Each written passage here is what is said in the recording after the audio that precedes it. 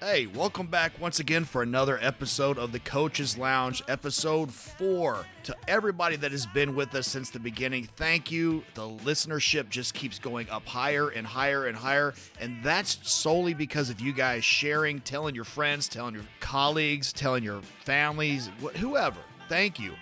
If you're new to the lounge, man, welcome. Highly recommend you go back if you like this one and go back and listen to the other ones in the archives. There's great stuff there with some really great stories. To give you guys just a gist, if you're not familiar with the lounge, this is a lot of coaches telling stories, but it's not just for coaches. We want this to be stuff that anybody can enjoy. Listen, if my mom can enjoy it, anybody can, because she's my harshest critic on this thing. So join us on social media at Real Coach Lounge on Instagram and Twitter. The Coach's Lounge is on Facebook. For sponsorship inquiries, shoot us an email, therealcoacheslounge@gmail.com. To you patrons, this is old news because you've already had this episode for a while. That's one of the perks of being one of our patrons. Guys, thank you so much for being a patron. We can't put into words how much we appreciate you guys. If you are interested in being a patron, then you'll go to our Podbean, and there's a patron button there. You can click on that. It shows the different tiers of sponsorship where you can show your support. A little backstory on who we have today. These guys are coaches that have been around the block multiple times. They've coached all over the place, not just on the high school level. They've also coached in the college ranks, not just college, but SEC level.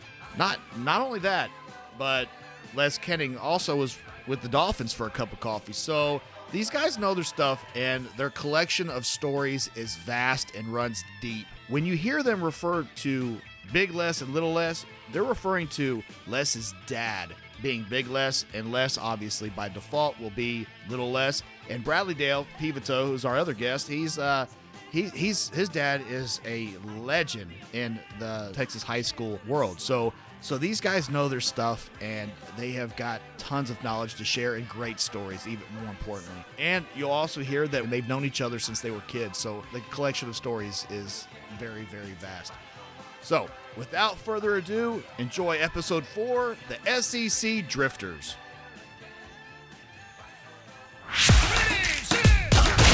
Welcome to the Coach's Lounge podcast, dedicated to the experiences from the real coaches' offices around the country. These are the great stories we love to share and hear from the gridiron, court, and fields across America. Now, join coaches Kevin Flanagan and Matt Marshall as they open the lounge now. Coach, this episode has already started off with a bang in the new lounge. The lounge is coming along. We got some stuff up on the walls. We got a couple, pieces of furniture. The neon sign is up. We've got a couple. I know I said legends last week, but I think we might. There's a lot of legends around, right? We've got a couple more here. I think the stories are about to get a lot better because certain bottles are hitting the table, and really excited about this. First, let's go ahead and thank Level Up CBD for sponsoring this episode. levelup-cbd.com is your go-to place for that. So thank you guys for that, for supporting this episode. Coach Flanagan, here we go again. You ready to do this? Let's roll, man. It gets better and better every week. It really does. And the lounge is open and doors are locked, so we're not going to have any intruders. And we're back up and running. Coach, please tell everybody who these amazing young men we're speaking to are. Absolutely. I'm honored to do so. So these guys, I've known these guys forever. It seems like, I think y'all are both a little older than me, but I've known you forever. And so we go back as far as Bradley Dale Peveto, and, we'll get into this, but Bradley Dale is a Orangefield Bobcat through and through. And so me being the head coach at Orangefield, heard a lot of stories, and have gained a tremendous amount of respect for his coaching career. It's been awesome, man. So I'm fired up to have him with us tonight. Bradley, I appreciate you taking a little bit of time. Thank you. And then Les Koenning, who, again, Les is a guy that's been around a long time and a tremendous resume. Both these guys, we can't really run through the whole resume because it would eat up an hour. We'd be 2 hours into this thing before we ever started. Coach, I've got them right here, too. You got the holes? I went on your Wikipedias, and I went, and because it was just too much. That's boring stuff, though. No doubt. We got some good stuff. That's what I'm talking about. Yeah. That's filler. We went from being just a little statewide deal to these two guys take it nationwide as far as experience and stuff. Looking at this, they're coast to coast, Coach. Absolutely. Yep. They've been all over and coached a lot of great players with a lot of great coaches, and there's a lot of great stories. So you could smell the real expensive cologne that they had on when they walked into the lounge. You could tell 100%. They smelled like knowledge, mahogany, leather-bound books, and money. D1 cologne. Yeah. 100%. It's more like, it's hard to fix stupid. That's right. Well, thank you guys for being on. Thank you. It's going to be a lot of fun. I can tell. So excited. So for any newcomers listening to this, we just want to give a quick rundown. So basically the Coach's Lounge, it's not X's and O's, but it's everything else. It's the fun stories that coaches tell in the office amongst each other, around other coaches at coaching schools or clinics around the country, but it's also fun stories that if you're not a coach, you can relate to and appreciate. I'm really excited to get you to get going. So how do you guys, I guess I know we never really got into how either one of you guys know and Coach Flanagan have crossed paths. I don't remember a specific. I know with us it was probably Orangefield. Yeah, and Bradley I recruited him at Crosby, him at Orangefield. Yes. That's, I think, the first time we met was Orangefield, I want to say. Absolutely. Yeah. And Les, I don't remember, probably, man, I've been to 1,000 clinics where you were speaking for sure. And Were you at Conroe at one time? Or No. where were you? I've been to some. I remember recruiting your schools. I remember going to see you, Kevin. it may have been Crosby. I don't know if you ever had the east side of Houston. But he got the C right. Yeah, I mean, that's close enough right there. Well, both these guys, I'll just tell you, and I'll one thing I've been dying to ask, you guys are both coaches' kids.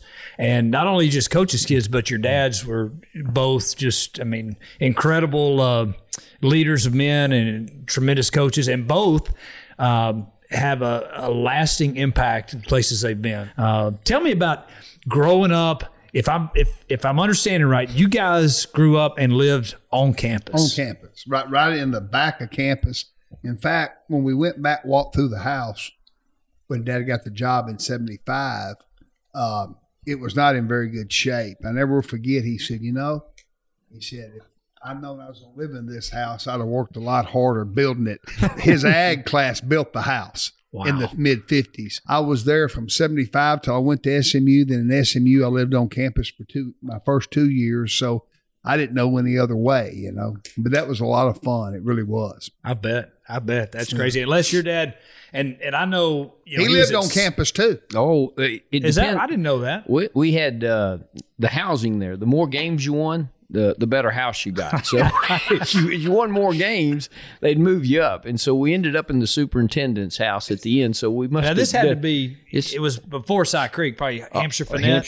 Hampshire Finette. Wow. Well, Bradley Dale and I actually coached together. For 2 weeks? 2 jobs. Well, I'd say a month at Stephen F. and then a year at Houston. Do you want to tell them? You tell them about my first staff meeting. So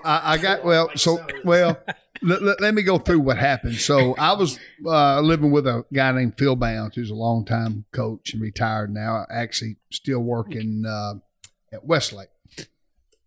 And so Les came on the staff. We'd been there for a couple of weeks, and he was living with us. And, man, me and Phil were single. We were going out every single night, having a big time.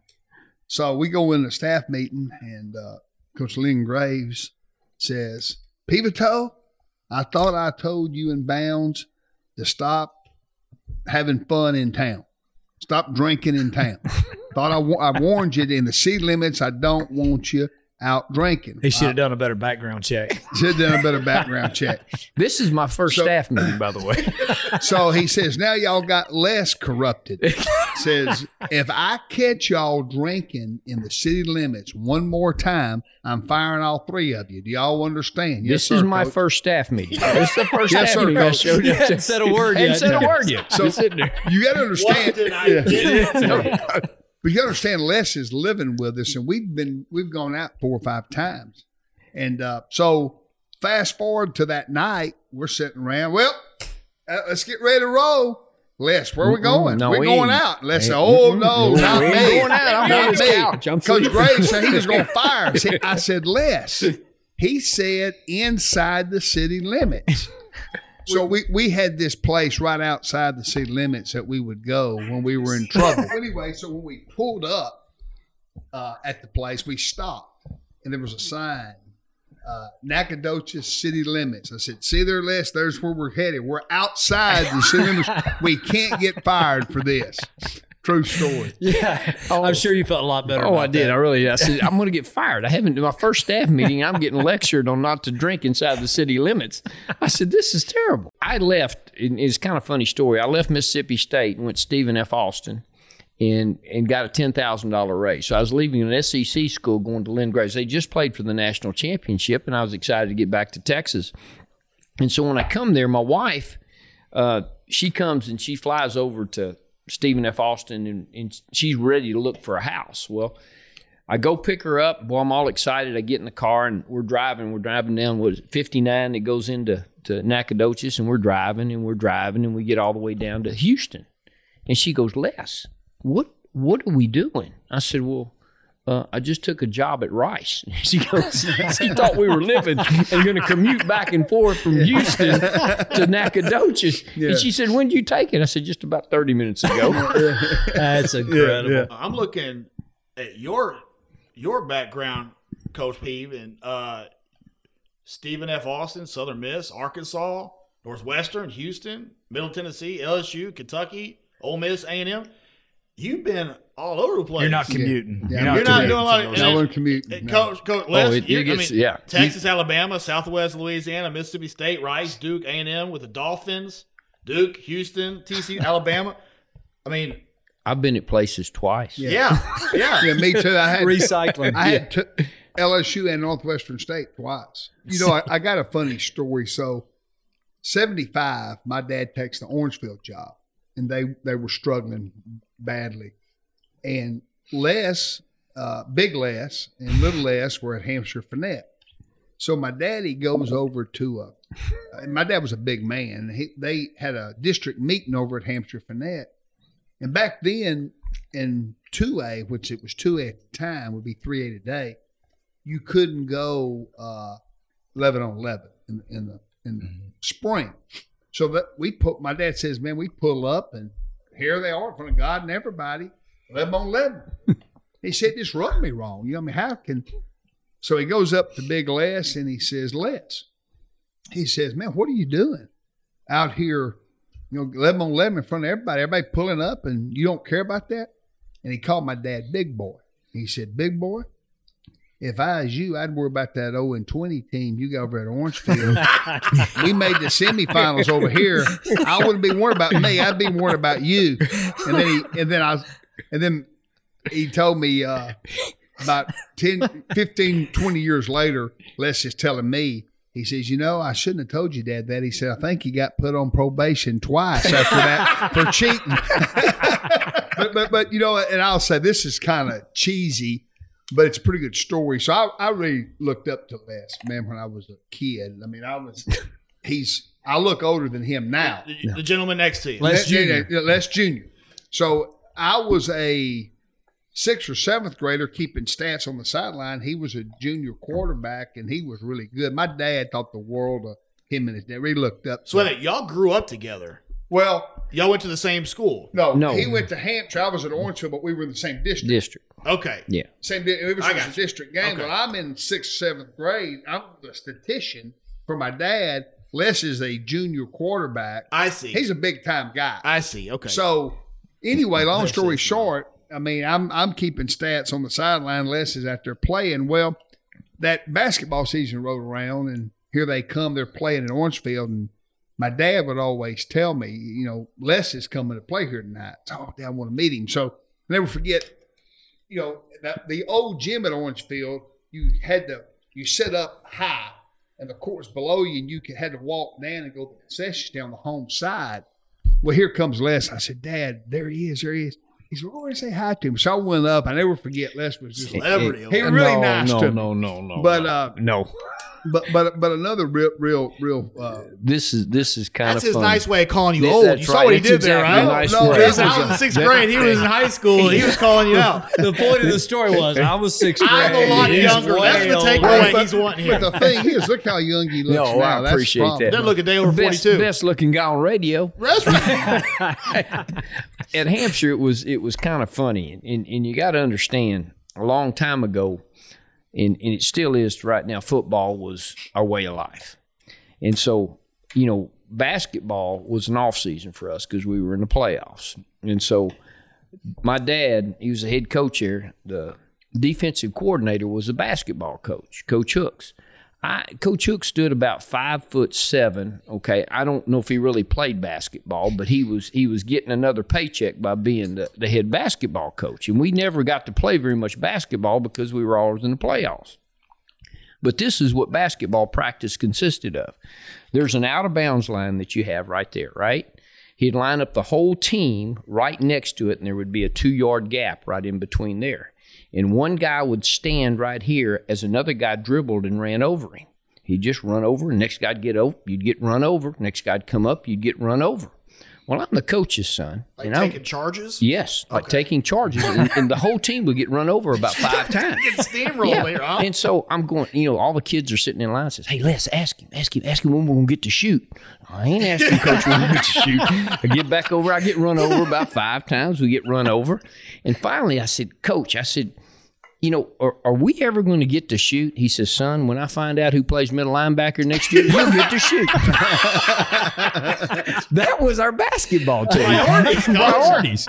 I mean, there's times I can remember at Hampshire Finette that I'd take out, I was in junior high, and they'd take me out, and they'd run 30 wind sprints after practice. And if I beat them on a wind sprint, they had to run more. Well, one day my dad couldn't find me. They had taken me in the locker room and took tape and taped me to a pole and put all the tape out of the locker room. Just everything. I'm a little, 4th grader? And they said, if you ever beat us again, it'll get worse. And I can imagine in 4th grade you could run because you played at Texas, played receiver at Texas. Is that right? Yeah. So, I played. It was really good. On one side was Johnny Lamb Jones, a world-class sprinter, and then me on the other side. I never got double coverage. Never, ever. Just that guy out there. Just make sure somebody lines up on him. Thank you, Coach. You must have got a lot of looks there. Oh, yeah, I did. Oh, yeah. Well, back in that day, my dad would, like I said, I was behind Les, and we thought a lot of him. And my dad would get me up on Saturday morning and say, hey, Les plays today at noon. Les plays today. He wouldn't say Texas plays. He'd say Les plays. So we'd make sure we watch the game. Celebrity over No, there. Celebrity, man. No. 100%. And you're sitting next to a guy with an A&M shirt on. Yeah. And let's go ahead and add one thing. I'm sorry to interrupt. This is the guy that almost got me fired in my first staff meeting. Well, he's been mad dogging me ever since I walked in the door with his Georgia shirt on. Georgia shirt, He's yeah. been giving me evil. He looks down at my shirt and looks back in my eyes like, how dare you, sir? And he's sitting here with a guy. You you must be a guys have- celebrity. We've had great. I mean, it's been absolutely great. Man, with Bradley. I thought you was actually maybe coming to give me a job. This was a setup. Yeah, both of them. Georgia Bulldogs. test. You was going to get me cheap, too. It's unbelievable the hospitality we've seen. Yeah, that's It's right. incredible. The way you think they had all them drinks ready. Well, you never know who you know, right? You Right, you never know. SEC wise, just thinking about it, I mean, A&M, LSU, Kentucky, Mississippi State, Ole Miss, Alabama, Arkansas, Kentucky. You said Yeah. Kentucky. Yeah. Anybody been at Florida? No. Nobody's been at Yeah. Vanderbilt. Nope. Hadn't been there yet. But I got a great story about the difference. I've been to Duke. When you're coaching at Duke and you're coaching at Mississippi State, and this is nothing bad, but I went to my, wrote on my board. We had a board, which we used to write on. You remember that? We'd write on the board different things, plays and everything. And I can remember going to Duke and they would correct my spelling. I mean, if you misspelled a word, they'd correct your spelling. And I go to Mississippi State, and I'll never forget this. And I walk into my office and I said, I want y'all to copy down what I have on the board, and I'll be right back. The head coach had called me. I came back out, and this one kid, he's still writing. I go, it's just one play. I said, what's going on? He had wrote, call Coach so-and-so, go to this place at 3 o'clock. I'd wrote some notes on there. He wrote everything on the board. Took everything down. It's literal. That was the difference in Duke and Mississippi State. They take coaching. It's just a different way. Yeah. Great. Coach, talking about school, you were at LSU 3 times? Twice. See, Wikipedia's full of it. But you were there when they won national championship. I was. Correct.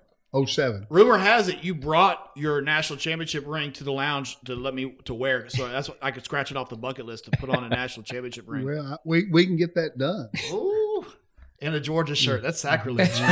One of the craziest things I ever witnessed. I was at University of Houston, and Big Les knew me, and I was a liaison to the high school coaches in Houston, the Greater Houston Coach Association. So Les was kind of the kingpin, and he, kind of ran the show. And they had this combine they would put on back when all the college coaches could go to combines. They would have one big 2,500, 3,000 kids come to it. It's a big deal. It was at the University of Houston. So he used me, and I was like his GA. So I had to have this set up, that set up, and one thing with Big Les, you could not be late. If you were late, he would embarrass you now. He didn't care who you were. So everybody that knew Les, all the greater high school coaches, they would all be on time, sitting in there way before it was time to be in the meeting. So we're all sitting in there, and Les starts the meeting, Big Les, and there's all the Greater Houston coaches. I mean, there's probably 100 coaches in there in this meeting working the combine. Well, this guy has ponytail, and he walks in late, got an earring in, got a cup of coffee, just kind of strutting through, walks in the meeting late. And Big Les says, "Boy, you're late." The guy says, "Excuse me?" He said, "I said you were late. And take that earring out of your ear and sit down. You were late to this meeting." And the guy says, "Do you know who I am?" And Big Les says, "I don't give a crap who you are. I said sit down." Well, the guy gets insulted and leaves. It was the Nike rep that sponsored the thing. Needless to say, Nike dropped him on Monday. Hey guys, quick question. Would you like to feel better? Sleep better? Less anxiety? You want your joints to feel better? If the answer is yes to any of these, or yes to all of them, CBD is the way to go. Now, I know what you're thinking, and it's not the same thing that you grew up being told was bad. It's not that hippie lettuce you always heard about from your parents or your teachers. CBD is a thing called cannabidiol that's what's left when the THC, the stuff that gets you high, is removed. This stuff has tremendous healing and anti-inflammatory properties along with fighting stress and anxiety. Look, basically it's all the rage all over the world right now. Now, I know you also see these rinky-dink CBD stores popping up all over the place right now.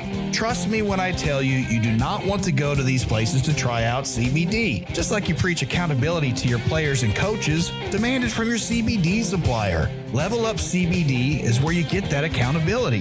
How? Well, that's simple. There's a QR code on every one of their products.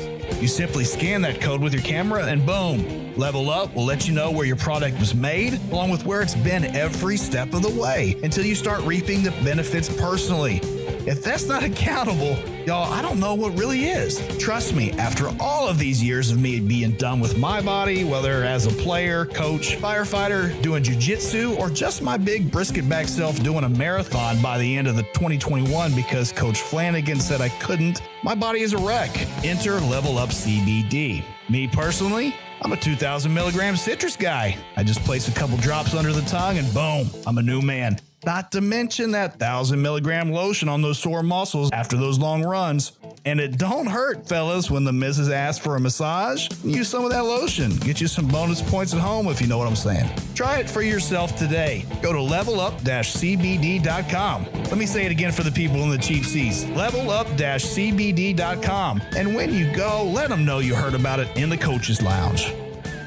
One of the best stories on him is they're in the playoffs, and they're going to the playoffs, and they're in the Astrodome, and it's right before the game starts, okay? And he says, now, hey, fellas, now listen, Jimmy, I want you to lead us in the Lord's Prayer. So the kids are all nervous. They're sitting there before the game, and all of a sudden everybody's really quiet, and Jimmy starts off. Now I lay me down to sleep. My dad goes off on Jimmy, needless to say.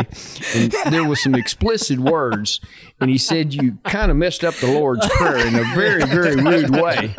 And the board and everybody's sitting there right there, and they're looking at my dad saying, no, it's the Lord's Prayer. No more, Coach Koenning. No more. Yeah. So he fires Jimmy on the spot because he messed up the Lord's Prayer from pregame.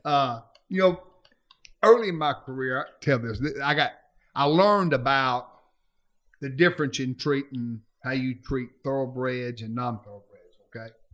So I go to Stephen F. Austin. Jim Hess, who's a legend in this state, is the head football coach. And he brings me in. I've been at Trinity Valley. I played at SMU. We got the death penalty, so I couldn't GA there. So I go to Trinity Valley for 1 year. Hess had recruited me out of high school, comes by and gives me a job and really puts me to work.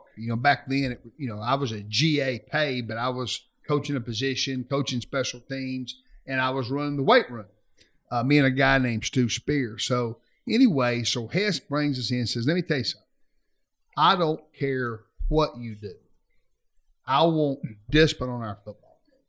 He said, if they don't do what you tell them to do in off season, kick them off. Get them out of here. I don't care. I'll back them. Well, about our third day, a guy named David Whitmore gives me some lip. I kick him out. That head coach told me I had that authority. I kick him out, run him off, man. So that afternoon, Hess comes by and says, hey, word got to me, you kicked Whitmore out of off-season today. I said, yes, sir. Coach, you told me not to. Oh, yeah, I'm fine with what you did, man. I want discipline. He said, but I need to see you up in my office after you get done with off-season today, and me, you, and David need to have a meeting. I said, okay. And to preface this story, Whitmore ended up playing about 10 years, won 2 or 3 Super Bowls in NFL. He did all right. So I got done. I go up, and me and David Whitmore sitting in Jim Hess's office. And he says, Coach Peveto, I need your side of the story. I tell him. He said, now, David, there's only one side of this story. It's Coach Peveto. I'm telling you, we're going to have discipline on this football team. If you give Coach Peveto any more lip, if he has to kick you out of one more workout, you're done. You're kicked off this team. Do you understand me? Yes, sir. Now get out of here. Do what Coach Peveto tells you to do. Next day, man, we're working the kids out in off season. I mean, I'm like the strength coach, okay? Mm-hmm. So we're working off season, and man, about 5 o'clock, here comes Hess. Hey, man, how'd your day go? I said, Coach, it was great. He said, any issues? I said, no, only one. He said, what's that? I said, well, David Whitmore didn't show up. He didn't come to off season. He said, well, I forgot to tell you.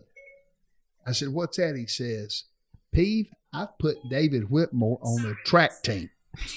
I said, on the track team? He said, yeah. He said, look, when I said you could kick them off, I meant everybody but my NFL players. You can't kick them off. So I don't go back on my word. He's running track for the rest of off season. Oh my goodness. Yeah. And the other Hess story, this is a classic too. We had a pretty good 1AA football team, and we're going to play. It was Thursday afternoon. We're going to play Southern Miss. Brett Favre is the quarterback. They only beat us. Is he good? Is he a big deal? He's a pretty big deal. Right? Yeah. Okay. And so Brett's quarterback, they're a good football team. They only beat us 21-14. We had a really good team. So Hess gets him up his Thursday talk. Listen, men, the bus leaves here at 8 o'clock for Hattiesburg, Mississippi in the morning. 8 a.m. sharp. If you're not on it, don't care who you are, I'm leaving you. Do we understand each other? Yes, sir, yes, sir, yes, sir. Next morning, Hess gets on the bus. He says, men, When I said I'd leave you, I meant everybody but Larry Centers. Does anybody know where he lives? And yes, sir. We come up here and tell the bus driver how to get. We're going to pick him up. We're going to his house. Larry Centers, I played for 16 years, I think, running back. He's a dude. Huh? He played 16 years in the league. Worth getting. So we went over. I never forget. We pull up, and one of the players who knew where it runs up, knocks on it. Larry comes out, stands over, scratching his head, got his blanket and his pillow. I think that's all he got on the bus. He had shorts on, pillow, a blanket, and here we go. He rushed probably about 200 yards. Oh, everybody but him. Yes, no doubt. Everybody but him. So that's two great Jim Hess stories. Oh. Now, I got a question for you. You mentioned SMU and death penalty. Were you there during that, or was it after when you were there? Well, I was there, Pony Express in that era, and then tell them what they gave. Is there you stuff that you can talk about, or is that like something like it's your look? All I can tell you, DBs as slow as I was didn't get anything. Okay, I got you nothing. weren't the issue. Huh? I wasn't the issue. Your man Les over here's got a smirk. Like there's a story he's wanting to hear. Ooh, there's a bunch of stories now when you talk about college and going to college, but we'll stay out of those so we can keep our friends. I mean, it'd be really good. We could change everything to protect the innocent. Well, back it's just then, like LA order. Back LA law. then, you could do hazing, and it was pretty good. Got it in. Got it in every way. It was really bad. It wasn't bad. Well, let's get into this. It was. I'll tell you what it did. It brought a team together. Consider this more like a therapy session. Go ahead and go into detail. We're here. It's a safe Have you zone. ever played cuckoo? No. Cuckoo is where you sit in a chair and a guy's underneath it, okay, and he sticks his head out and goes cuckoo, and you're blindfolded, okay, and you got a stick in your hand. Okay, and then there's an upperclassman with a stick in his hand. So a freshman's going to get hit every time. He would stick his head out, and you'd try to hit him when he'd say cuckoo, and you try to hit him, and if you missed him, you got hit. So that was cuckoo. You had to play cuckoo every day, and then the worst one, and I'll never. This almost broke out in a fight. It was really bad. Now you remember those little records. They were 45s. You remember? They look like he doesn't. They were a little bigger than that. Yeah, they were a little bit. Well, I've read about them. Well, here's what we had to do as freshmen. It was really bad. They'd line you all up, okay, and strip you down all naked. Okay, you'd be naked, and you had to take that disc and you had to pass it from the crack of your rear end to your next guy to the next Those deal. little mini records. Yeah, the little mini records. That wasn't the problem. If you dropped it, you had to pick it up with your teeth and place it in the other one. Now listen, Let me tell you, there was fights going on there. I mean, you were fighting. You would beat the guy up if he dropped it. Drop it. Don't drop it. I wish you would. listen, that kind of hazing did not go on at SMU, okay? It was bad. It was a really good deal. Now, you were Fred Akers. Was that it. right after Darryl Royal? Coach Royal had recruited me, and Coach Akers had recruited me. I was very fortunate. Both of them great men. Yeah. I mean, I was very, very fortunate. We got stories that go back that are just absolutely crazy. I mean, I played with some very, very talented players. I mean, there was really, Earl, Brad Shearer. So you played with Earl? Earl, my freshman year. He carried us. I mean, there was a lot of great players Coach, on that team. We're sitting with a celebrity over here. No. I was. The Pony He's right Express. on. I mean, it. Was your posters on his wall. He was saying. It's well, bad. you guys had I was looking up yourself, and I didn't remember all the records. But y'all had an 11-1 season. Yeah, we did. Yeah. Was that your first year or last freshman year? Freshman year. Yeah, we played Notre Dame, got beat by Notre Dame in the national championship. I mean, they were the biggest human beings I'd ever seen on. Did you get playing time that year? Or were you? Yeah, I did, just a little bit. And a compliment by Coach Akers. He told me, he said I should have redshirted you. So, did you guys ever see any pranks? Any pranks? I got a good one. Any pranks from coaching, from playing, from locker room? I got a real good one. Love it. So, it was. Can't remember what years I was. It was the first time I was at LSU. That would have been 05 through 08. Bo Pelini was our DC, and me and Bo. It was a Thursday practice.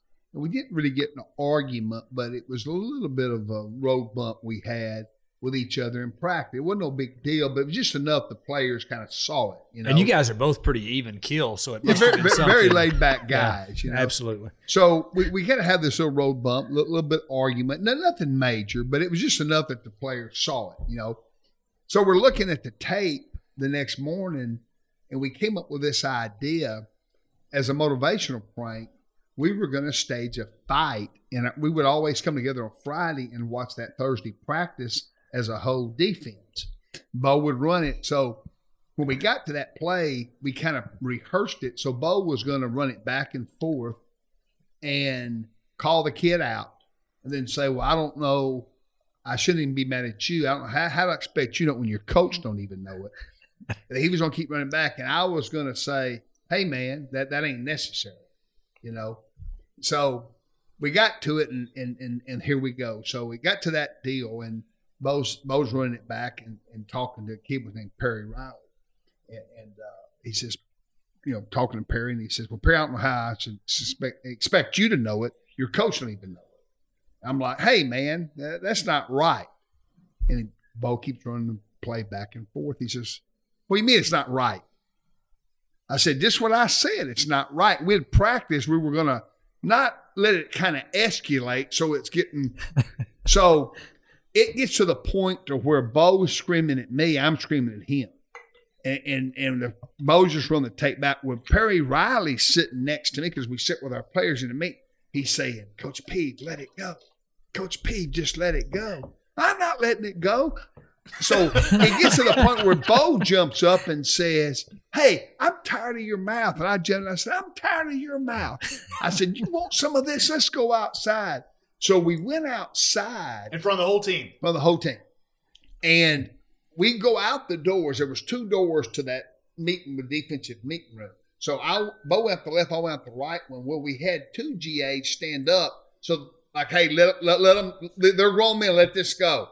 So we had 2 managers outside, and they had dummies. If Bo and I are screaming, they're hitting the dummies, you know, so it's making a noise of fighting. So when this goes on, and we're screaming and yelling, hitting those dummies, well, we walk back in, and they're like shocked. I mean, they're like spooked. And then we said, gotcha. Well, the next day, we win the game. I can't remember who we were playing, but it was a big game. We win the game played real well on defense, and they asked the kids. Well, me and Bo never thought about this. They asked the kids, well, man, y'all seem motivated, played well. I said, yeah, man. I said, Coach Peveto and Coach Pleeny's skit got us going, man. What was it? Well, they told it. So the next day, I was always the first guy to meet with Les Miles on Sunday morning because I had to watch special teams with him before we watched offense and defense with him. And Les says, Pete, what's this about you and Bo skit with a player staging a fight? So anyway, I didn't know it had been in the paper. I said, well, Coach, you know what? We just kind of told him what happened, but it was a lot of fun. We got one that's kind of funny there at Alabama. I guess I probably shouldn't say the name of the university, but we had went from TCU to Alabama when Alabama was on probation, and all of our kids had to go through an NCAA house before they came to practice. So it was pretty hard on them, and kids were transferring. You know, they were getting a one-time transfer rule, and we had, I'll try to keep these names out of here, but I'll go through. We had 3 running backs. There was actually 4 running backs, and we didn't mind if one running back transferred, you know, but the other 3 we wanted to keep. And the one kid that came in, he came in and he sat down, and when we had meetings, we had to have meetings with another coach in the room. Everything had to be verified.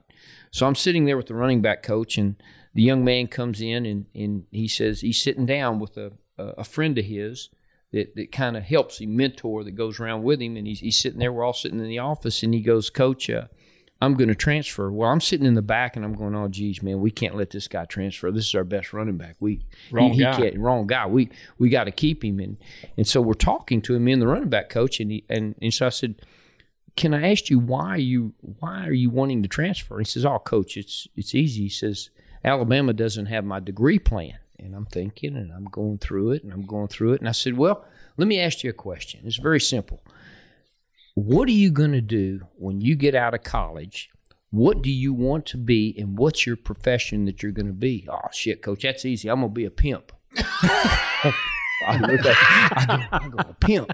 So I'm thinking, and he's sitting there, he's as serious as can be. He's a business major. Yeah, business. Whoa, we're getting to that. So he says he's going to be a pimp. I said, what? I said, okay. And so he goes, I said, so you're going to transfer because we don't have your degree. I said, we have your degree here at Alabama. I said, you don't understand. All that money you're going to make being a pimp, you have to invest it. So we're going to get you a business degree. Would you consider going into our business department and staying here at Alabama? I'll consider it, Coach. There you go. That's a businessman. Oh, wow. I wonder what... It was what he found that he thought. Where was he going to transfer? What degree was he going to go to? There was so many people after him. He was good enough. They were going to create one. They were all going to create Pimpology. one. No doubt. And he was that good.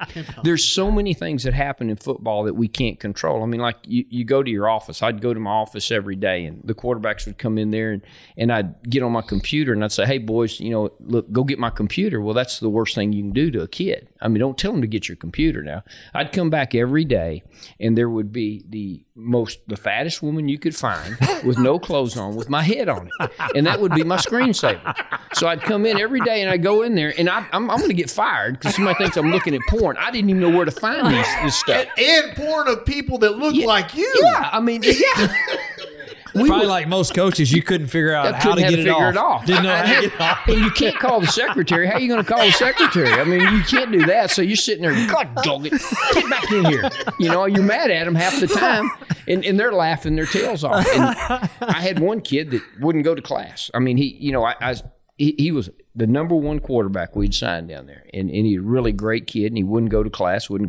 I ran him every morning, like at 5 o'clock in the morning, I'd run him, and he kept telling me, he said, Coach, about the third time, he says, Coach, if I knew you were going to run me this much, I wouldn't have came to Alabama. I said, son, if I knew I had to run you this much, I wouldn't invite you. I mean, it's just one story after another with those kids. And whether you know it or not, I have to be here too every morning. It's a pain in the ass. He would drive his truck. I'll never forget this. He'd take his truck and he'd drive it up to the stairs of where class was. He'd just run it right up to the stairs, and he'd run into class.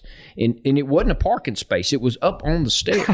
And he'd go into class. And he had like 5 or 7 tickets, and here comes Coach getting mad at me. Les, your kid's got tickets. He got tickets. I said, son, look, I told you that you can't be. That's right, Coach. You told me I couldn't be late to class, so I parked my truck right there on the steps. He'd step on the steps, and he'd run into the to the deal.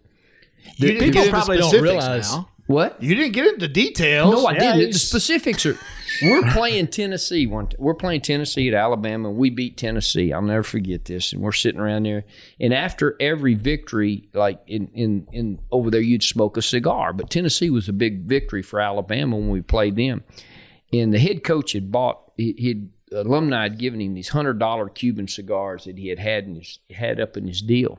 And I'll never forget this. We're sitting in there and we're smoking a cigar after the game, and we ran out of cigars. So I walked into the locker room. I saw some cigars. I grabbed them $100 cigars, and we're smoking them $100 cigars. And all of a sudden you hear the head coach, "Where are my cigars?" But you had never seen so many kids shatter. Coach Koenning, my ass. You got one in your mouth.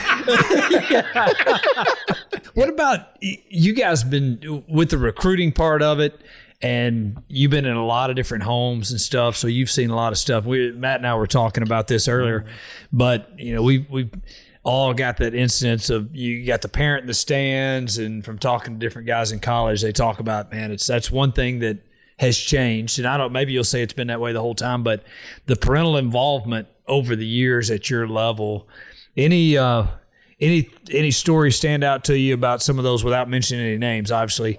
I got a real classic. I mean, I got a bunch of them, but I'll tell you one that I was told the other day. So I'm recruiting this kid, and Daddy was a Baptist preacher, and the dad wanted him to go to this. I was coaching at a mid-level school. Okay, the dad wanted him to go to a Power 5.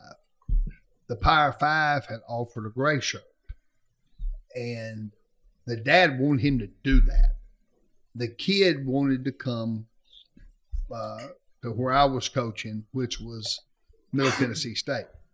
And anyway, long story short, I was kind of fighting this bear with the dad, and so they come on the visit. Like I said, Dad was a Baptist preacher, and they come on the visit, and we go up to see the head coach. And during the parent head coach meeting on Sunday, it was up in the press box. The kid just says, "Hey, I'm committing here." Well, the dad's he's a Baptist preacher now, but he's upset. He don't want the kid to do it. I mean, he's kind of fighting the kid verbally, and the kid said, "Dad, stay out of it. This is my decision. You told me it's my decision. I'm making it. Don't da-da-da-da-da-da. This goes on and on and on." And it gets real heated in there with the head coach. But I get on the elevator, it gets more heated. They get off the elevator and they go to Fifth City. They are fighting. I mean, throwing blows, the whole 9 yards. So the dad and the kid. Holy cow! Yeah. So finally, I kind of figured some things out. I won't say that other Power 5 school, but I figured out what was kind of going on. So I said, I got the dad over to the side. I said, I got you figured out. He said, "What's that?" I said, "You're a Baptist preacher, right?" "Yes, sir, I am." I said, "Your motto, give your soul to Jesus, but send your money to me, right?" He said, "Coach, you finally figured it out." Well, I was a young coach. I got one that was I thought I was probably fired after this one. It was a really, really good recruiting shit. Coach Goldsmith was the head coach, and we were up in Dallas. Fitzgerald, his daddy played in the NFL for a long time for the Cowboys. We were recruiting him here in Dallas, and Fred had been up recruiting in the Dallas area, and I was meeting him halfway, picking him up from another coach, which I'd picked him up. And I said, "Coach, we're a little early. You mind if I go by this right here and get some gas?" And he says, "No, Les, not at all." So I get out of the car. He's in the car.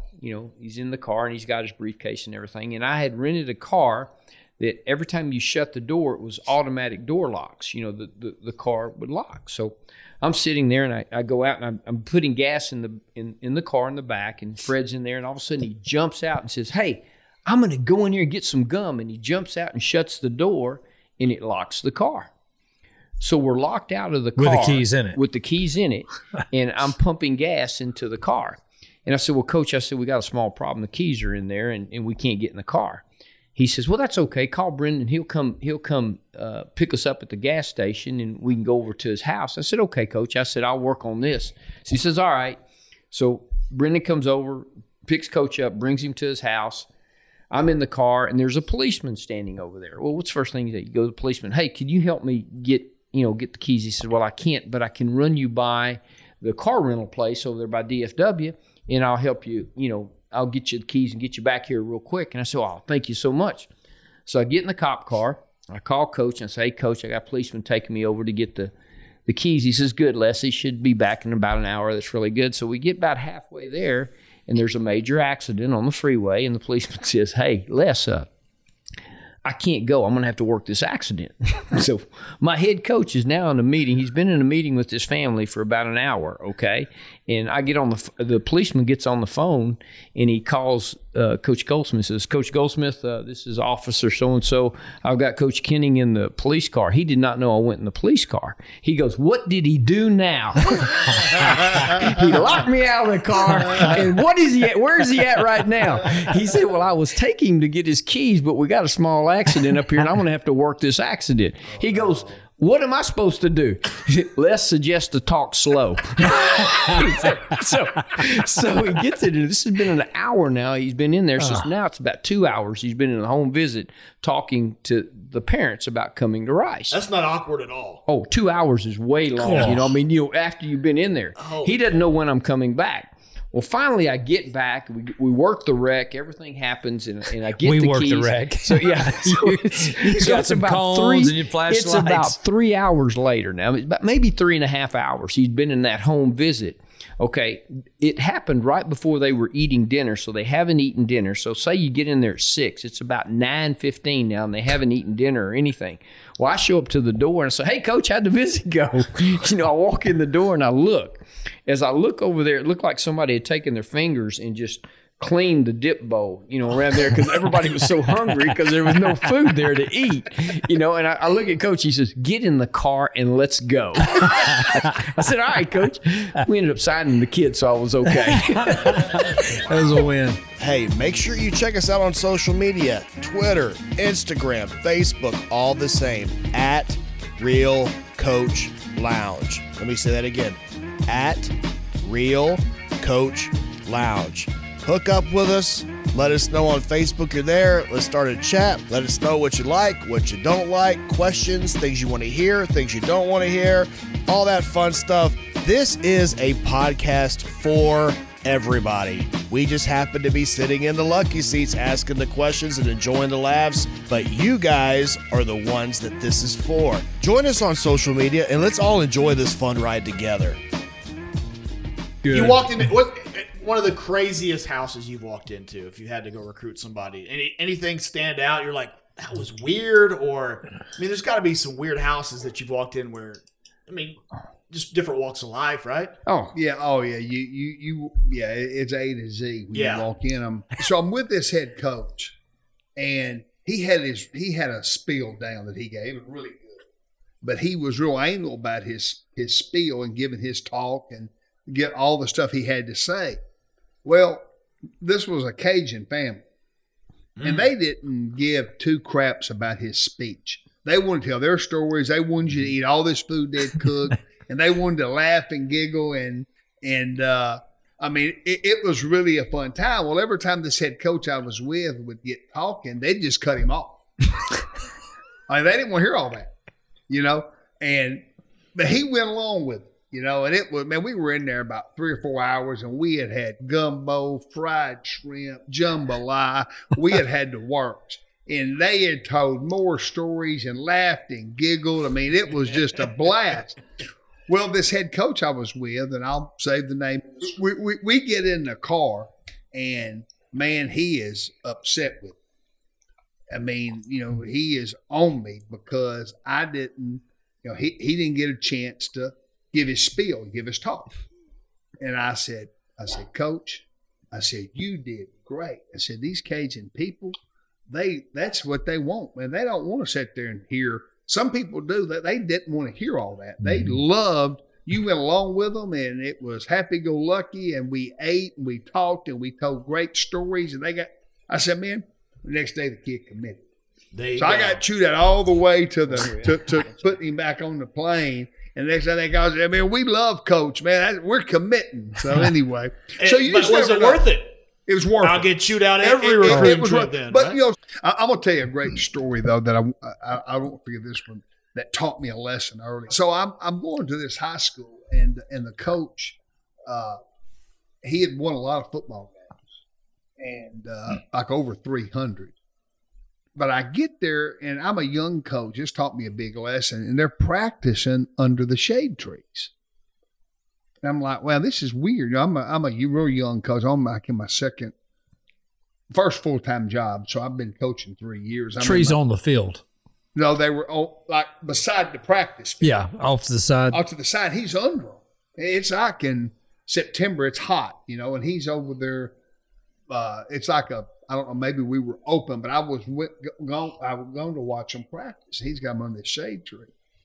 And I said, "Coach, I made this, I couldn't believe it, and I'm like, and it was a country school. I said, "Coach, what are you doing practicing on them shade trees?"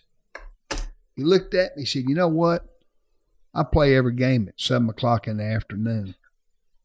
He said, "This is more like the temperature then." He said, "We never play in the heat." And he said, "Oh, by the way, I won like 350 games doing it this way." So, other words, hey, young punk, shut up. Your lane, buddy. Let me know how many games you win one year. Okay? That's right. Until special teams, you got to punt. It can be kind of problematic. That's right. When I was a young coach, one of the funniest things that happened to me, I was at Mississippi State coaching receivers, and Coach Felker was the head coach, and he says, "Hey, Les, I want you to work out this young man." He says he's come over and he wants to work out. And I said, "All right." Well, he went out there. I'd never seen feet on that. That was camp. Right? He was No. This was before we had camps. So it's a statute of limitations, believe me. Good. And so, but I'm going to explain this to you, and you'll understand. So this young man comes over there, and he's unreal. I'm coaching the receivers, and I'm saying, do it like that guy. Please, just do it like that guy. And I walk over to the head coach, and I said, Coach, we need to sign that guy. He's really, really good. And they're all laughing and giggling. You know who it was? Who's that? Jerry Rice. Wow. Jerry Rice was with the San Francisco 49ers. And to tell you the work ethic he had, he was coming over to Mississippi State to work with us. I didn't know who he was. And they're dying laughing. And I'm How going, do you not know who that is? but at the time, he was young. He was just coming on in his career. But Well, when you grew up in this age of pre-social media, no, I understand. it was, really, that's why there were secrets in recruiting. Yeah. Because, That's a great point. film was not out there. Yeah. Back then, Huddle, man, huh? you had to send tape out, get tape. And back when the tape was 16 millimeter, you better know how to get a coach to give you that This is tape. the third time we've heard people talk and it's splitting it and taping it and stuff. let me tell you, me and didn't Lex know did all 16 that. millimeter. People have PTSD. I'm telling you, every episode we've done, somebody's gone into cold sweats talking about 16 mil. Their hands start shaking like PTSD. Splicing And some it's like, 16 Hey, millimeter. you guys don't know about that huddle. Y'all got it made, and they're over here shaking, talking about this old. They're traumatized. Sitting in the offices at the University of Alabama, which were in the basketball offices, okay, they were cement walls. I'd taken our whole season and broke it down and had taken and put it with tape on the cement walls. You know what I'm saying? Wow. The strips of tape. The strips of film. Strips of film, and then I took some tape and I taped it. How stupid was I? I remember that. I taped it all along the wall so I could put all the cut-ups together. I came back the next day and they had all fallen.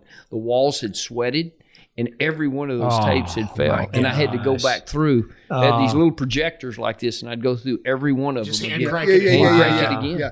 That had to be done manually. We could have There gone wasn't in no the movie machine business. doing that. We could have been in the movie You know, business. you Bradley, you said something earlier. You were talking, and you just in your speech, you said something about the tape. I'd review the tape and stuff, and I thought about it at that time. The young guys, that terminology is not around anymore. Y'all don't talk about, Matt. You don't hear that anymore. They call it film. Yeah. Yeah. I got to go watch the huddle and Gotta stuff. get my It's a film. different deal. Yeah. But the tape and stuff, that's a We were at a pregame at Alabama. I remember I was a GA there when I first started off, and Coach Stokes had asked one of the GAs to splice the film together for him for his pregame that we were going to go through, pregame. And so as he's putting it on, he had spliced it backwards so the film would run. The kids looked like they were running, and then the next clip was they were upside down. Okay, so this is pregame and the whole thing. So the special teams coach is worried about the head coach is just going to rip his ass. So I look back there. He takes the big projector. As it goes normal, he's holding it. Then he flips it up upside down. He goes like this, too. And he take it like this, and we're all going, oh, geez, this isn't going to be good now. Just stupid stuff that you don't worry about that. Never even thought of that. And this is where? At Alabama. This is a pregame. The University of Alabama. University of You got a Alabama. guy flipping the whole projector, upside down. I'm going over, geez, this is big time coaching. I'm going, oh, this is not good. And I was waiting for Coach Perkins to come in. I was not associated with that, putting that together. Coach Perkins was the head coach. He was the head coach. He had left the New York Giants and he went to the. There's so many stories as a young coach, and Coach Peveto can tell you. I was finished at the University of Texas, and I was going to go into high school coaching. My dad was a coach, and I'd written 2 letters, one to Coach Arnsbarger and one to Coach Perkins, and both of them were rejections that they had things full. And I said, well, that's good. Well, you know how if you've ever been a graduate assistant or you've ever been a coach, you always play tricks on each other. You play tricks on each other and stuff like that. And another graduate assistant, we were playing tricks with each other. Well, I get a phone call that's about in the summer, so I'm fixing to go try to take a high school job somewhere, and it's Coach Perkins on the phone, which I think is another GA. I think he's pulling a prank on me, okay? And so he goes, hello, this is Ray Perkins. I said, yeah, sure. All right, Ray, tell me.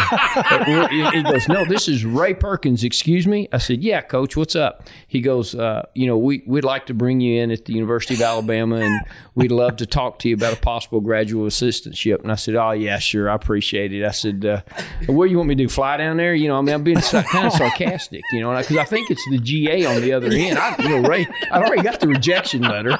So I'm going over, and so I said, okay. And then this is where he got me. He said, well, we're going to bring you to Alabama, but we want you to pay for your own flight to come. I said, yeah, sure. I'm going to pay for my own flight to come visit you. You know, I'm going through the same thing. And so I go back to the office, and the other GA said, I didn't call you, Les. I promise you, I didn't call you. Oh, my God. Well, you got to be bullshitting me. You called me? Oh, shit. So I go back. I make my flight reservations. Okay, this gets better. I make my flight reservations. I fly out to Tuscaloosa from Austin, Texas. Okay, and I paid for everything. I barely got enough money. Me and my wife. You're a GA at the time. I barely got enough money to pay the rent, and I'm paid. You know, get a plane ticket to go out there. Well, I get out there, and at the time Tuscaloosa had an airport, so I pull into the airport. You know, the flight comes in on one of these small planes. We'd connected in Atlanta and came over, and so I pull in there, and I'm thinking, somebody's going to be there to meet me. There's nobody there.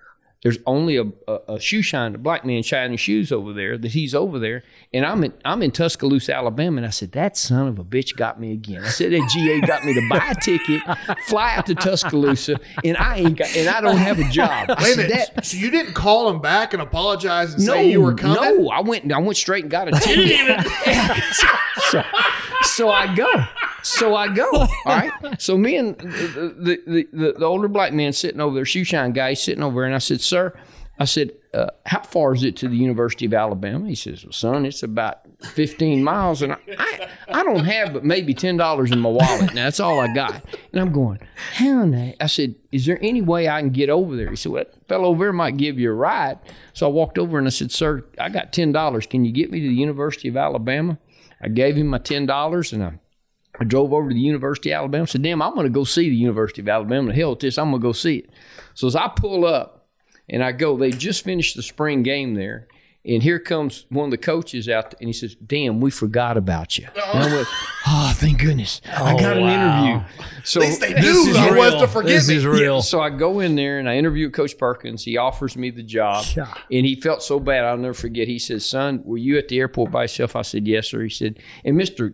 Clem Griska that ran he also ran, there's a place where, a museum there. Clem ran the museum at the time, and Clem, he took care of me. He said, I'll get you back to the airport and everything. He says, if you have a job, I'd like you to come to University of Alabama. And Coach Perkins was just giving me $100 bills. He said, I felt so bad. And I said, that's enough. That's enough. I mean, that's enough. Wow. And so he gave me about $400, which was a lot of money. Sure. I left Mississippi State to get a $10,000 raise to go to Stephen F. Austin. And that's really weird. That's an SEC school. Yeah, my we got the death penalty, so I was going to be a GA, death penalty. So I never forget, I went down. David McWilliams had left Texas Tech, came back to Texas. This was the spring of '87, and I went and interviewed. So I was trying to figure out how to get in touch with him. So my position coach, Bill Clay, who had gone to Tampa Bay after that death penalty, said, "Look," he says, "have your dad call." He said, he's going to take a high school coach's call. So anyway, my dad called. I got on the phone with him and said, hey, they want you to come down this day. That's this way for cell phone. So I went down, spent the day, and met with Coach McWilliams. And he says, hey, if you can make so-and-so on the GRE, we can get you in, but I'll take you as a GA, but you got to take that GRE and make high enough. Well, I couldn't make high enough. What is the GRE? Graduate Records Examination. Okay. I got a great story on that, and you'll laugh your ass off on that one. Can't So wait. I had to make it like 1,000. I couldn't make it, barely 800. What's the highest that you could make on this? I don't know what the highest We weren't was. into the highest. We were into the I'm minimum. just trying to figure out perspective. Is What's the the highest minimum, isn't it? 10,000 and the lowest, and you had to make it 1,000? That's irrelevant. look, yeah. The highest. Yeah, are you trying to pin me down that how dumb I am? I'm trying to get perspective so I don't feel so bad. Well, I think 1,000 is pretty good. See, because I don't think I would get there. That's why I'm bringing you down. Yeah, well, That's what I'm doing. I wouldn't try to go there. No. So anyway, that's how I ended up at Trinity Valley. The Graduate Records Examination, I'm telling this on myself, and I probably shouldn't, but you'll laugh about this. I'm at the University of Texas. In order to be GA, you got to take that. You got to take the Graduate Records Examination. So I go in and I take it. I'm 100 points short. Okay, I go, dadgum. You made 100. I was You 100 just had points to. short. Why didn't you say 200? You had to trump. You said you made 800. So he, I just said I was 100 points short Okay. to get in. So you had to wait a minute. trump So me, this man. is good. No, this is good. This gets better. So I go and I take it again. I go up like, I think 75, 80 points. I'm 20 points short. And I go, I can't do it. I went to the lady and I said, there's no way that I'm going to be able to get. I said, I've been studying for this. There's no way I can get into it. She goes, and we start. She said, well, tell me a little bit about yourself. And I said, well, my mother is from Mexico City, which she is. And she goes, you're in minority. wow. Welcome to America. Yeah. So there you go. That's how I got into graduate. Wow. I'm going to look it up right here. Graduate Records examination. records examination. Where's your dad from originally? He's from Orangeville. He was an Orangeville guy originally. That was his high school. Mm-hmm. Now you Wow. talk about And your dad was from. my dad is from Brazosport down by Lake Jackson. Yeah. I graduated from Brazelwood. Did you really? I did. You probably know my relatives. You know They where, wouldn't have nice things to say about me. do you know where Poinsettia Drive is in Lake Jackson? do. That's where we lived off there. I lived off Yopon. I know where Yopon is. I know Yopon. exactly where it's at. All Yeah. these Got a lot of shrubs down there. all these places. So in Lake Jackson, they're known for whatever reason, two things. One, the Mosquito Festival. Exactly. And Bucky's. Bucky's. It's the Buc-ee's, home of that's right, Bucky's. right. So three things. And then the third thing is a lot of the streets, most of the streets are something way. So anyway, that way, this way, his way, her way. That's Really? right. Wow. Oh yeah. I spent a lot of time in Lake Jackson. That's where my grandparents are from. But my dad went to the University of the Americas in Mexico City. And that's where he met my mom. My mom was Spanish, did not speak any English. And when we came back, we were at Needville High School. And then from Needville High School, he went to Hampshire Finette. And at Hampshire Finette, they thought that he had married a really good Cajun woman. Yeah. Louisiana. Can't see them either. That's right. See, but She's real Cajun. That's real Cajun. You know that coach we hired? How did Good that- Cajun woman. How did the whole courting deal of that go through? She speaks no English. It just is. It must be love. That's I mean, coaches. That's what we do.